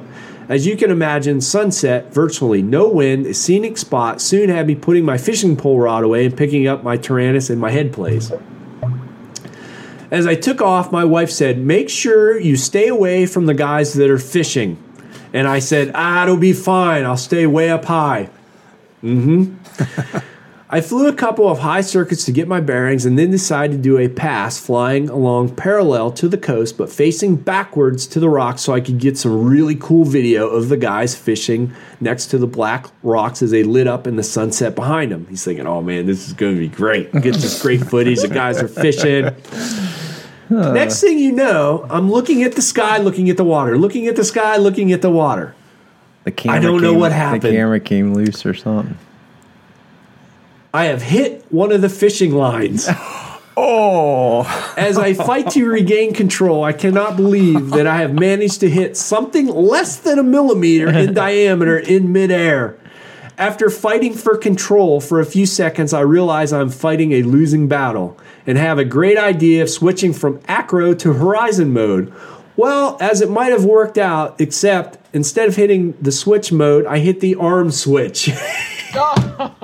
So he shut it down instead of hitting oh my god. So he's completely shut the thing down in midair. Where was it? Okay. After I hit the disarm switch, the quad, and causing it to make a death dive into the sea, the FPV feed went instantly black, and for a while I couldn't figure out why I couldn't regain control. So he didn't realize he hit it at first. He's like, man, what happened? I should have been in horizon mode. I was using durable props, and I knew from the sound that I hadn't broken one. Then my wife enlightened me and said, I got entangled into the line, just my luck. Not only did I have the misfortune of hitting the line in the first place, I then got tangled in the end that was attached to the sinker in the water, not the end that was still attached to the fishing pole. So he caught the other end by the water, and as soon as he got tangled up, it just drug him right down into the water. Not the end, but that's not all. Now, My Mobius had stopped working a few days before we left, so my wife gave me special permission to go out and buy a brand new Runcam 2 HD camera for the trip. And of course, that is now at the bottom of the Southern Ocean as well.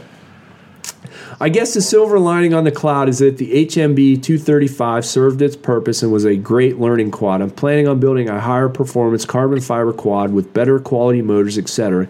And now I have a quad. So I assume it cut the line and was attached to the sinker and just dropped it. The guy couldn't reel it in or anything at that point. I'm guessing it probably got tangled up, cut the line, ran around the props. Yeah. Yes. And then he was on the heavy end instead of the pull end where the guy could have retrieved it for him. I see.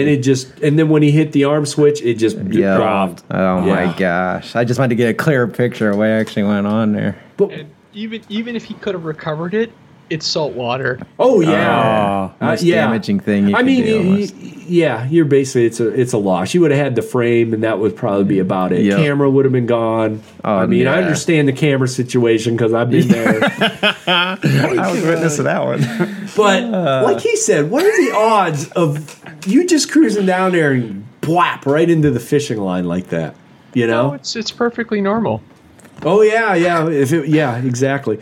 But my question was to him. I did a follow-up. I go, did you talk to the fishermen? Yeah, did they know what happened? Yeah. Did they say anything to you? I didn't get any details on that. I wanted a little more, but he hasn't emailed me. And that's what I'm trying to figure out too. Is it like mid-cast he hit the line, or we don't know? I guess because he just said he started seeing sky in the air or whatever. And he didn't realize it first. Or were these guys fishing off a deck or something where they had a lot of line in the air? Right. They were probably aiming at him the whole time. They're like, let's see if we can bring this thing down. Like that one video. Yeah, right. The old fan of the guys out there on that dock. They keep recasting. They're trying to bring it down. That might have been what happened. Maybe that's all they put on there was a sinker. I know, right? You're right. We'll show this guy. Put a big 3-ounce sinker on there. But it just goes to show you if it can happen, it's going to happen no matter what. You know, a fishing line's going to get. Oh, I couldn't believe it. So that was That's a good story. That is a great story. I mean, that was unusual. I haven't heard anything else like that. But I want to know what the fishermen said. You know. So I just wanted to share that. But I think that's it. I think that's all we got for this. We're almost to that 2-hour mark. Yeah, we're almost to the 2-hour mark where everything's going to shut down and explode and blow up. So, Mike, my question for you is, before we get out of here, are you working on the Cub? Are you getting the electronics switched out? Are you ready to go? Yeah. What's the story here? Has anybody emailed you about what, you know? Well, my buddy said he would, if we get it on video, he would sell me the $20 firecracker for $10. So, and he wants to play Click Click Boom on the video for the song Click Click Boom by Saliva. I guess it's a heavy metal type. But anyways, that's the only. And I have done nothing with the plane. I have no motivation to be in my basement for what. You know what? It's such a mess. It's like I don't even know where to begin to tackle. So I just keep putting it off. I'm like, I don't want to deal with it. We're going right after the podcast, Andre. We're going. We're going down. Mike's picking one up. Then all you got to do is order about 900 batteries, and you're good to go. So, and then we're going to get... Which I'll have to borrow some of your batteries in the meantime. That's fine. But then I'll get an order placed, all obviously. Because I don't want to buy those at the hot... Those would be expensive. Yeah, they're probably super expensive there. And then we're going to get Scott under the goggles. And then he's going to be addicted. He's going to go That's our problem. His wife's going to call me on the phone and go, he is not allowed to hang out with you anymore. That's just it. That's usually what happens. Every time we go or we meet somewhere, especially new people, that's the first thing my wife says. I'm going to warn you about my husband right now. Do not talk to him too long, or you're going to start a hobby you don't want to go down. You're going to be in deep trouble. Yep. Oh, that's funny. Well, that's it, guys. I think that was fun. We got through some new products, new stories, what we've been doing, which is basically nothing. So we got to get out there and get a little. It always amazes me that we can talk for 2 hours. Oh, it's easy. Last podcast, we probably could have went 3 or 4. I guarantee it. So, once we get out flying and get some more stories, that's what I'm saying. We got to generate more stories now. Get some actual out there flying stuff. And I think it would be cool too. Is there's quite a few people around the area that listen and stuff. Is maybe getting a hold of them and maybe going around a little bit, going to some different sites and fly with some different people and seeing what they're flying and watching them crash. And so we got to work on that. Yeah, we got to. Yeah, it's getting expensive on my end. I got to be a spectator every now and then. Yeah, we got to get out and about a little bit. That's what's nice about Flight Fest. You can just watch. That's like constant crash. Just constant. It's like every 5 minutes there's a crash. Speaking of which, the West Coast stuff is going along nicely. Is it? The volunteer list is growing ever so progressively, so that's really nice to see. Mm-hmm. And I know eventually they will release the registration for Flight Fest East, the Ohio event. So I'm looking forward to that. I'm looking forward to both of them. So I got in trouble. Why? Well, my wife, she's been wanting to go to that Billy Joel concert at Progressive Field, Indians Field, Cleveland Indians Field. Yeah. Well, it's the night of July 14th, and I'm like, that's Flight Fest. And she got wind of, because she brought it up again, and I'm like, well, that's when Flight Fest, and she's like, oh, it's always all about you. That's 4 nights. You can't give one night. I'm like, oh, boy. Oh, here we go. But you don't understand. You don't understand. It's Flight Fest. Oh, my gosh. I'm in so much trouble. I totally shot myself on that one. And if nobody's ever been, you can't describe it. You can't explain it. And I don't want to miss a second of it. You know what I mean? They're like, well, my buddies at work are like, it's 4 days. You can't give up one evening to go to a Billy Joel. You're like, no. Well, Mike, we can FaceTime you, you know. You know the Billy will FaCetime you. Mike, look what we're doing now. Feed. Yeah. Because as soon as I saw that. Did you see that? Yeah. Mike, look what you're missing. Next thing you know, he'd be in his car. Yeah, Mike's plugging his FPV goggles into his phone. At the concert, he's not even there. I'm at Flight Fest. Uptown girl.